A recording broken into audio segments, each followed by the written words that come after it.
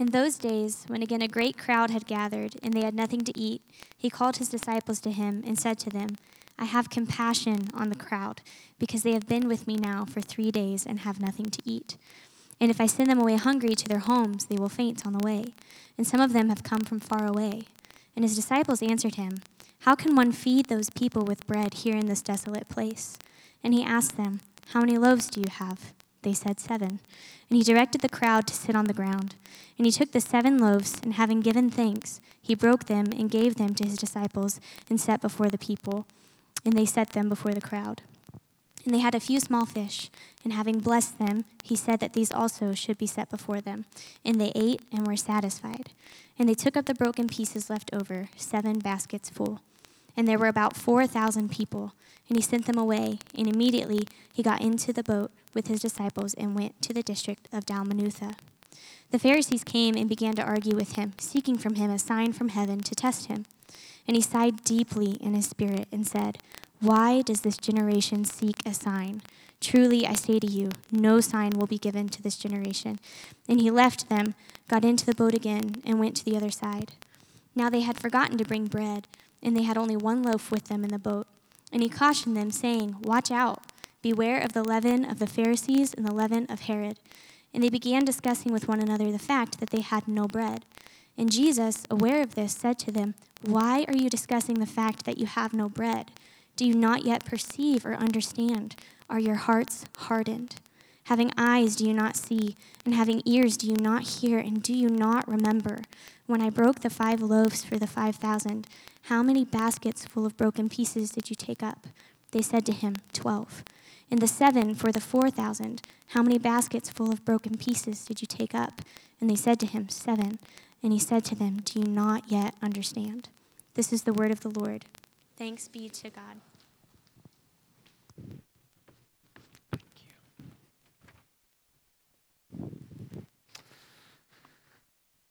Well, it is wonderful to be with you. And Pastor, thank you so much for the invitation to be here, and thanks for the opportunity to share God's Word.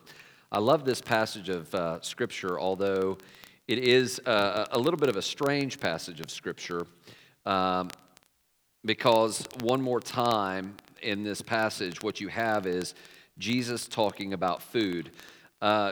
Jesus did talk a lot about food, believe it or not. In fact, I was in a conference when we lived in the UK. I was in this conference at a university, and there was a group of New Testament scholars from all over the world.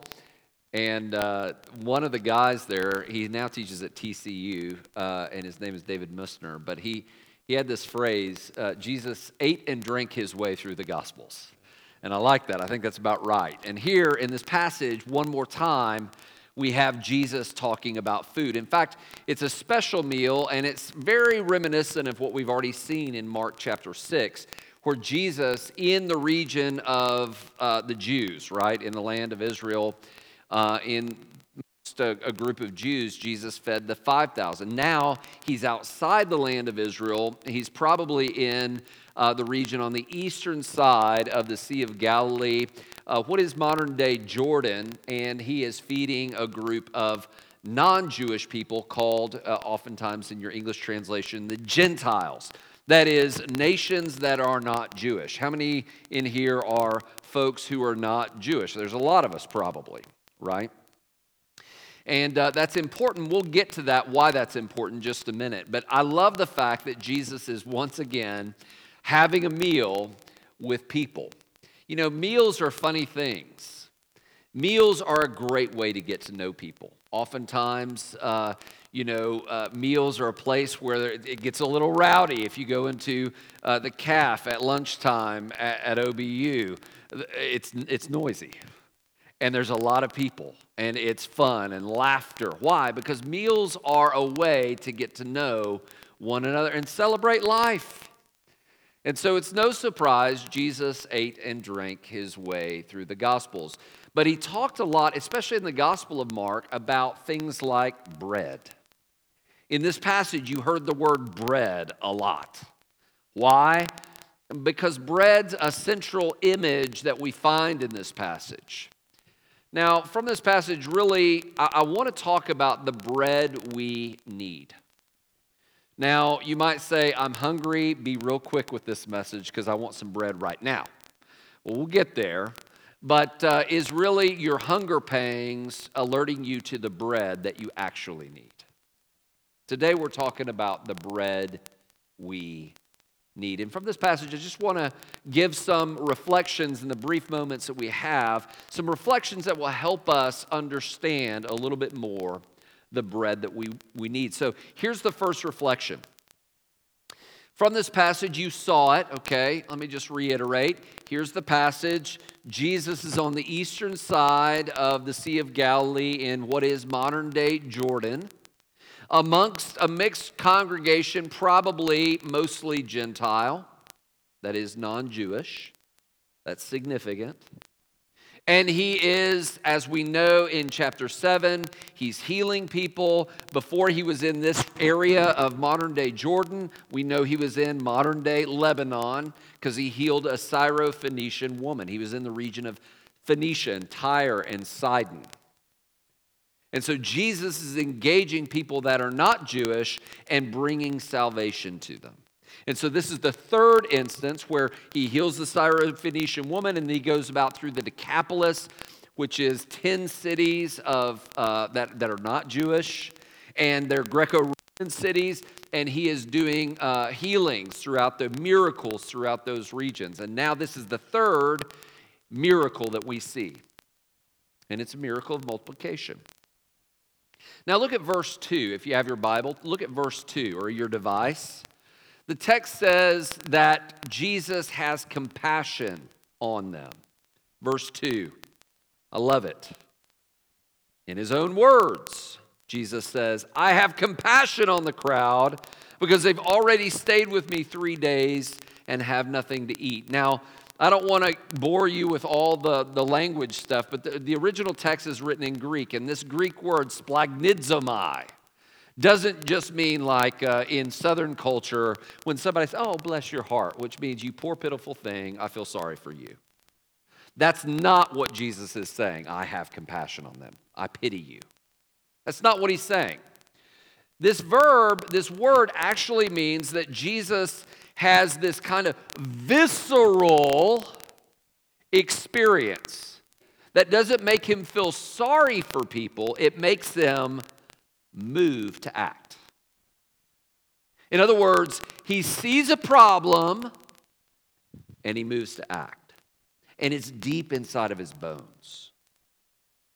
Now, why do I want us to hear this? Well, what we need to understand is Jesus expresses compassion for everyone. Remember what I said, that this is the second multiplication miracle. The first one we saw in the region of Israel, and Jesus fed the 5,000. This is Mark chapter 6. Now, in that passage, Jesus is feeding mostly Jewish folk. Now, this is important. When it comes to how Jesus expresses compassion, it's not just to his own people. And that means Jesus doesn't play favorites when it comes to who he loves. He doesn't just say, oh, I know, I will love white middle-class America. That's who I'll love. He doesn't say, oh, I know who I'll love, the rich or the poor or men or women. He doesn't say, I know, I'll just play favorites with whom I have compassion, on whom I'll have compassion. I'll play favorites. He doesn't do that. The fact that Jesus is teaching and performing miracles in the Decapolis and Syro-Phoenicia or whatever, it means that he's engaging people, his own people, Jews, often felt like were inferior to them. In fact, this Decapolis region, the reason it's Decapolis is because it's under Greco-Roman authority, and these are major Greco-Roman centers. In other words, what's going on here is you have the oppressors running the cities. And Jesus is going through these regions, engaging non-Jewish people, displaying his love and his compassion. This is powerful. Why? because it reminds us that Jesus doesn't play favorites. Let me ask you a question. Do you think that Jesus has compassion on you? The answer is yes. Well, Heath, you don't know what I've done. It doesn't matter. Jesus still has compassion on you. That means He loves you so much He feels it deep in His bones and He's moved to act. In this passage, splagnidzomai, He's moved to feed them with physical food. But there's more to this physical food than meets the eye. And I'll talk about that in just a minute. But Jesus expresses compassion for you. It doesn't matter your background. It doesn't matter your skin color. It doesn't matter what you think you've done, how unworthy you might think that you are. Here's my good news for you, my friends. Jesus loves you. He loves you so much, as we'll see later on in chapter 8. He says this: the Son of Man has to go to the cross, has to suffer and die and rise again. Why? To express His love for you and for me. He has compassion on us. Now, if that's true of Jesus, let me ask you a question. Do you have that same compassion for the people around you? Do I? You say, well, I pity that person. Or I look at that person, I think, oh, they're pretty sad. See ya. No, do you have compassion, the heart of Christ? Especially if you're a follower of Jesus. Do you have that same heart that Jesus has? Do you see people in your community, your workplace, your school, your neighborhood, your apartment complex? Do you see people like Jesus sees people? Christ expresses compassion.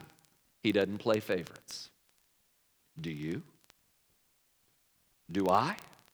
Oh, if I'm honest, I would say that we play favorites. And what we need is the love of Christ to transform us. Jesus expresses compassion for everyone, and so must we. Second, reflection. I love this. We struggle with what brings satisfaction. It's like Mick Jagger and the Rolling Stones. We can't get no satisfaction. If you don't know who the Rolling Stones are, first of all, you need to repent. And you need to come to Christ. I'm kidding. But if you don't know that song, you should. I can't get no satisfaction. And it's just a phenomenal song. But isn't it true? We have a hard time with satisfaction, don't we? And it was true in our day, but my friends, it was true in their day as well. I like this. When you see Jesus and the disciples, you see this in verse 8, that Jesus sees their need, all these folks, and He feeds them, and they are satisfied. They're satisfied. Now again, there's more to this meal than meets the eye. But for all of those non-Jewish folks who eat and are satisfied, guess what?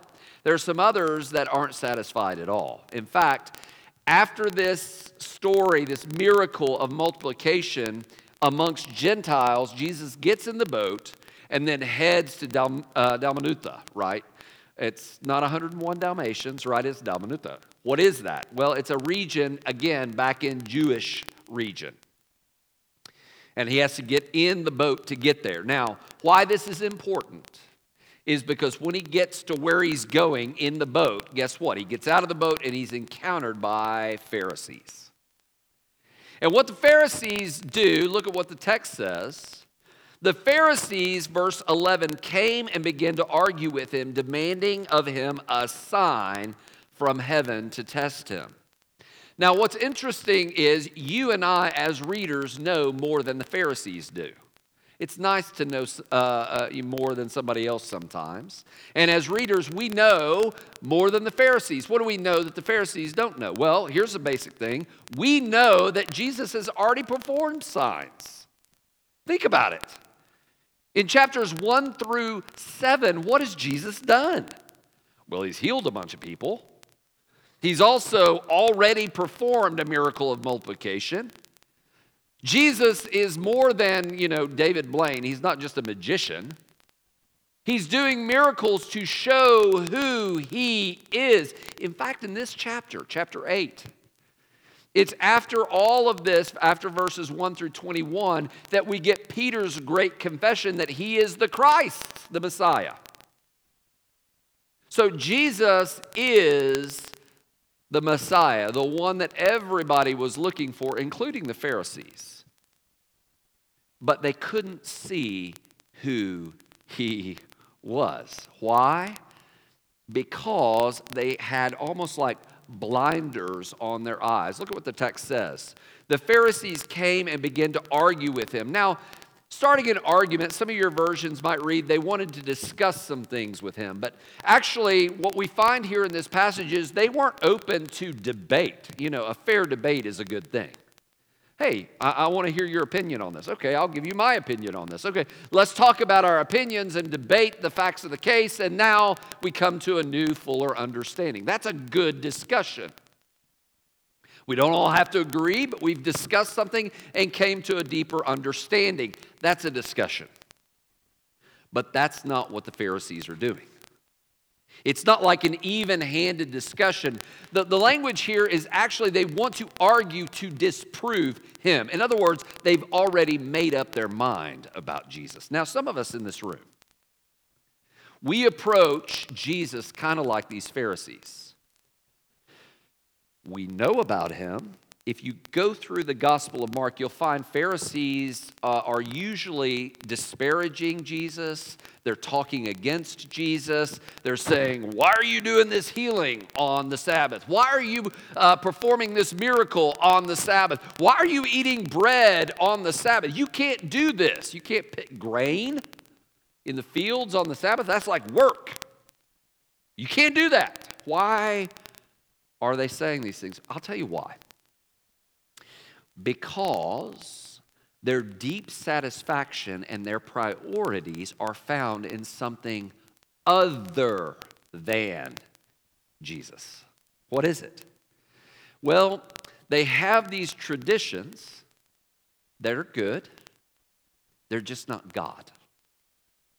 And these traditions have conditioned them not to see Jesus for who he is. In fact, as Jesus talks to these Pharisees, one of the things that he says is, you can't put new wine in old wineskins. You got to put new wine in new wineskins. If you put new wine in old wineskins, as the wine ferments, it bursts the old wineskin. Now, what Jesus was doing, he's the new wine, and it's like you can't put what he's doing in their old wineskin. It's like ripping and bursting all of their preconceived ideas about who the Messiah is, about who Jesus is, about what God wants, about what God desires, and it's blowing them up. And so their priorities, their perspective, what they think brings satisfaction prevents them from seeing who Jesus actually is. Now, the reality is, my friends, if we were honest, oftentimes that's exactly how we approach Christ. We're confronted with the reality that Jesus is the Lord. And instead of embracing that fact, what do? Yeah, I don't like that, so I'm out. Now, if you look in the Gospel of Mark, Mark is already declaring and revealing Jesus to be Messiah. He's the Son of God. He's miraculously born. He is calling the disciples. He goes through these miraculous tests. He is the King of Kings, the Lord of Lords. The Gospel of John says that he really is the agent through whom all of creation was made. And what that means is it's his world. We're just living in it. The Pharisees would not be able to see that. And my friends, oftentimes you and I aren't able to see it either. Why? Because our priorities prevent us from embracing Jesus. In other words, we're looking for satisfaction somewhere other than Jesus. Where might we look for satisfaction other than Jesus? I don't want to meddle too much or get in your chili too much, but might as well. I'm a guest speaker. You can kick me out. That's fine. If you and I are looking for satisfaction in another human being, we're looking for love and satisfaction in all the wrong places. If you and I are looking for satisfaction in life, from a profession, a job, reputation, what people think about me, how people think about me, my friends, we're not going to be satisfied. I don't want to meddle, but again, I don't care. So, if I were to pull up your device as you scroll aimlessly on your screen at this picture and that picture, and at this Instagram post and that Instagram post, at this TikTok video, at that TikTok video, at this Snapchat, at that Snapchat, and we look and we look and we scroll and we think, maybe this post will bring me happiness. Here's the reality. It's not. We're always going to be hungry and we'll never be satisfied. Why? Because there is only one food that satisfies. It's the bread that Christ provides. What we need to understand is these disciples didn't see it. The Pharisees didn't really see it. The Pharisees were trying to test Jesus' bona fides. Is he for real? Now, that's not necessarily a bad thing. In the Old Testament, testing to see if a prophet was true is good. Deuteronomy 13. Think about Moses in the book of Exodus. When Moses was saying, hey, let my people go, it was one of those things they wanted to test to see if Moses was for real. Throw down the rod. Okay, let's throw down the rod. And it becomes a snake. Now pick it up again. So testing to see if what is legit is not a bad thing. And some of us are kind of testing and tasting to see if Jesus is who he says he is. That's not necessarily bad. But if your mind is already made up, guess what? You're not having a real conversation with Jesus. You're not really actually tasting to see if Jesus is king. No. You've got your mind already made up. Now, what about this issue of satisfaction in the leaven? Remember what Jesus says here? He says this in verse 15. He gave them strict orders. Watch out. Beware the leaven of the Pharisees and the leaven of Herod. What is that? Talking about satisfaction and bread, might as well. Does anybody know what this is? Say it out loud if you know. Yes, it's okay. It's a safe place. You can talk out loud in church, right? This is yeast. And do you know what yeast is? It's a leavening agent. It makes bread rise, right? And a little bit goes a long way. And so, might as well stick with the theme of bread. When Jesus says, beware the leaven of the Pharisees and the leaven of Herod, he's talking about how leaven, just a little bit, as a change agent, begins to change the whole body of the dough. Now, what's he saying here?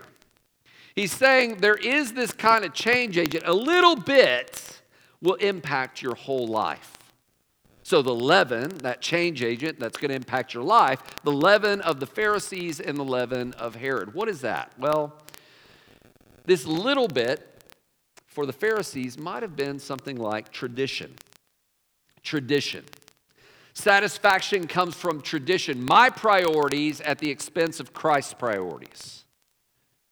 The tradition trumped the reality of Jesus. Now, I want us to think about our own hearts and lives. Does our tradition, or maybe your priorities, or your wants, your needs, your desires, which I like Eugene Peterson, he calls my wants, my needs, my desires as the unholy trinity. Do your wants, your needs, your desires actually trump satisfaction in Christ? This was the Pharisees. And a little bit of that leaven in your heart and in your life Jesus was warning the disciples. It carries over for us today. Guess what? A little bit of that leaven will ruin the whole batch. It impacts everything. And then he says the leaven of Herod. Now, if you look in the Gospel of Mark, Herod is quite an interesting figure. He's kind of sympathetic to John the Baptist early on. He's kind of sympathetic to Jesus, but pretty soon, preference and more specifically, politics gets in the way of seeing Jesus. Now, I don't want to meddle.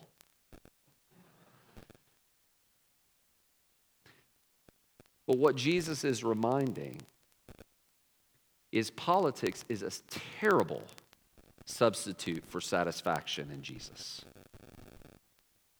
It doesn't matter if your icon is an elephant or a donkey.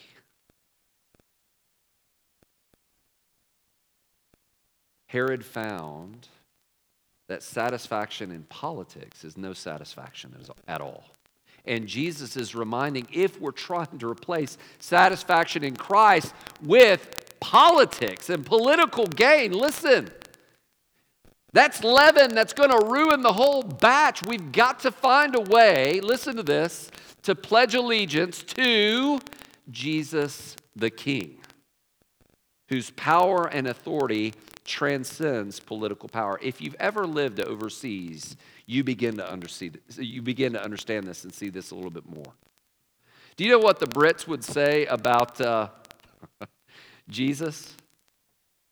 He's bigger than Whig or Tory politics. And I would go, huh? Because I didn't understand. But it's their version of saying the same things. Politics is a terrible substitute for pledging allegiance to Jesus the King. Now, we should thank God for government. We should thank God that we live in this nation. It's a great place to be. Trust me, it's a great place to be. Is it perfect? Lord, no. But is it good? Yes. But my friends, here's the reality. Pledging allegiance to Jesus the King is the only thing that will satisfy. This fruit that we call politics is a great gift, but it's a terrible God. So let me ask you a question. What satisfies you? Do you find yourself getting all exercised about this issue or that issue? All worked up and angry, mad? Are you finding satisfaction in Jesus the King? Here's a couple of other things. When I reflect on this passage, I also see that even followers of Jesus struggle to see him. Now, if you're a follower of Jesus, that's great. I love that. That's wonderful. You've tasted and seen that Jesus is good. However, do you know, so did his followers. And they had a hard time really even understanding who Jesus is. In fact, this passage is so interesting because it's the miracle of multiplication with bread and fishes, round 2. It's round 2, and you would think that the disciples would see and understand what's about to happen. Oh, we're in a desolate place? Oh, all right, that sounds familiar. Oh, we don't have any food. That sounds familiar. All right, Jesus, we're waiting on you. You do your thing. But guess what? They don't do that. When you see the disciples' response to the situation, it's like they have amnesia. They look at what Jesus has done, and it's like, oh no, we're hungry again. We're going to die. What's going to happen?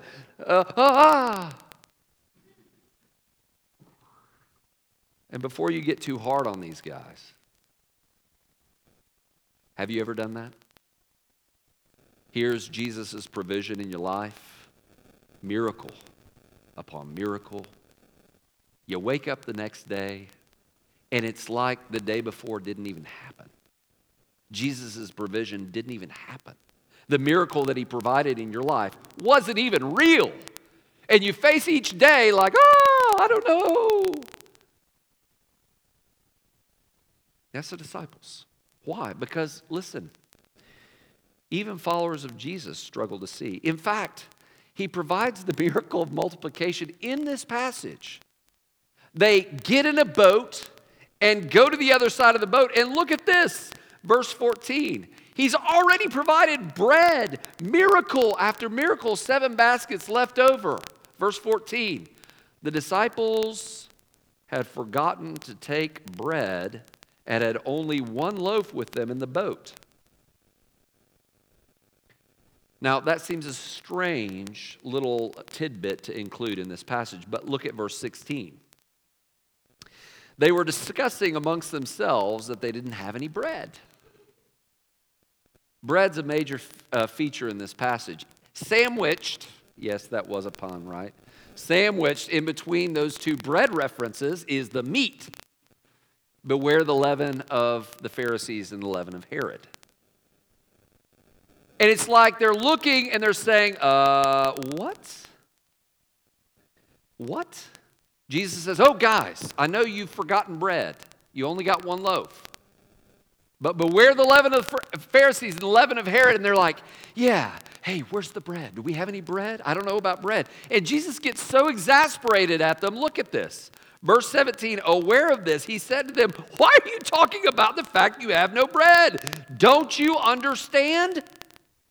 Do you have hardened hearts? And then he quotes the Old Testament, talking about the people of Israel back in the Old Testament days. Do you have eyes and do not see? Do you have ears and not hear? Are you like them in the past that can't see what I'm up to? You're talking about bread.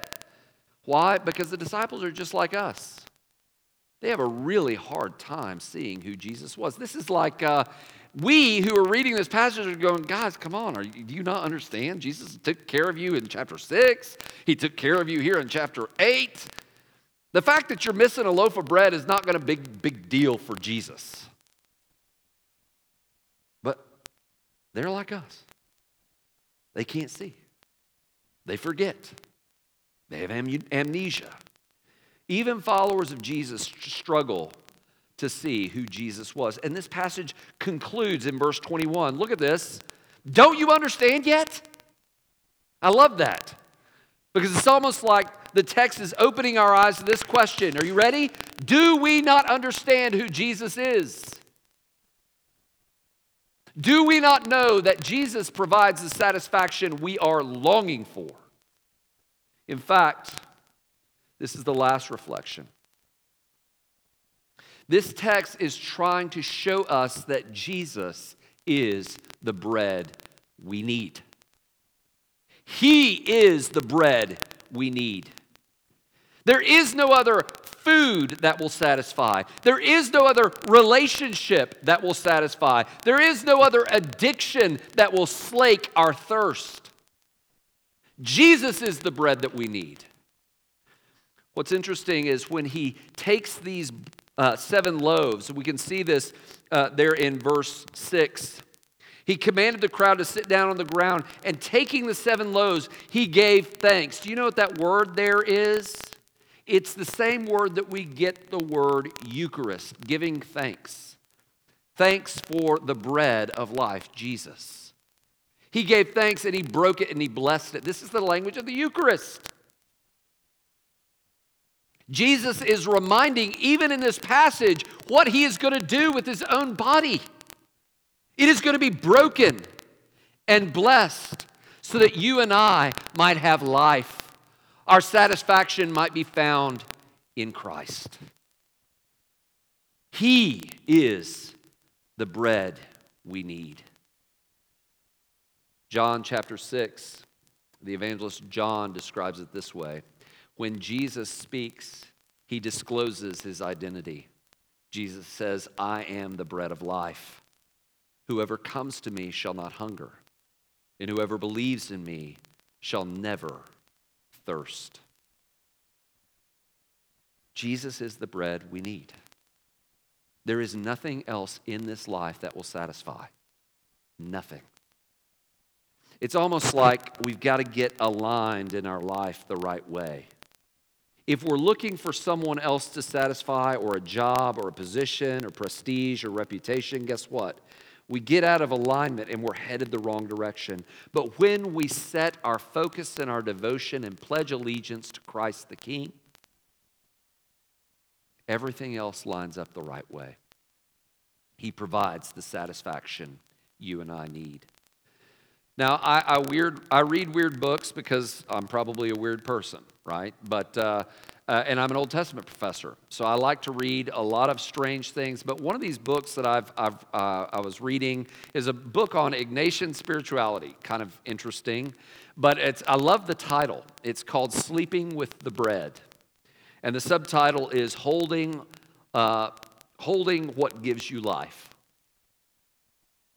Yeah, that's it. Now, it's not a children's book, right? But it has nice little illustrations. Now, where did this phrase, sleeping with the bread, come from? Well, during the bombing raids of World War II, thousands of children were orphaned and left to starve. The fortunate children were placed in refugee camps where they received food and good care. But many of these children could not sleep at night. I mean, if you could imagine, right? We've never been invaded. We don't know. But if you could just imagine these little children, orphaned, no family, constant barrage of German warplanes coming over, it would be tough to sleep, wouldn't it? They were hungry. They were needy. They feared waking up once again, homeless and hungry. Nothing helped them. No matter what the social workers tried, nothing helped them. They were always anxious, and they wouldn't sleep. Finally, someone hit on a bright idea. I know, and it's strange. He said, we'll give each of these children a piece of bread at night before they go to bed. And so as the children got ready for bed, they would apportion a piece of bread to the child, and the child would go to sleep. Now, what's fascinating about this is when they got the bread, they found peace and went fast asleep, slept through the night. It was almost as if when they were given the bread, they knew, I had eaten today and I've got food for tomorrow. They found peace. Why do I tell you that story? Jesus is the bread we need.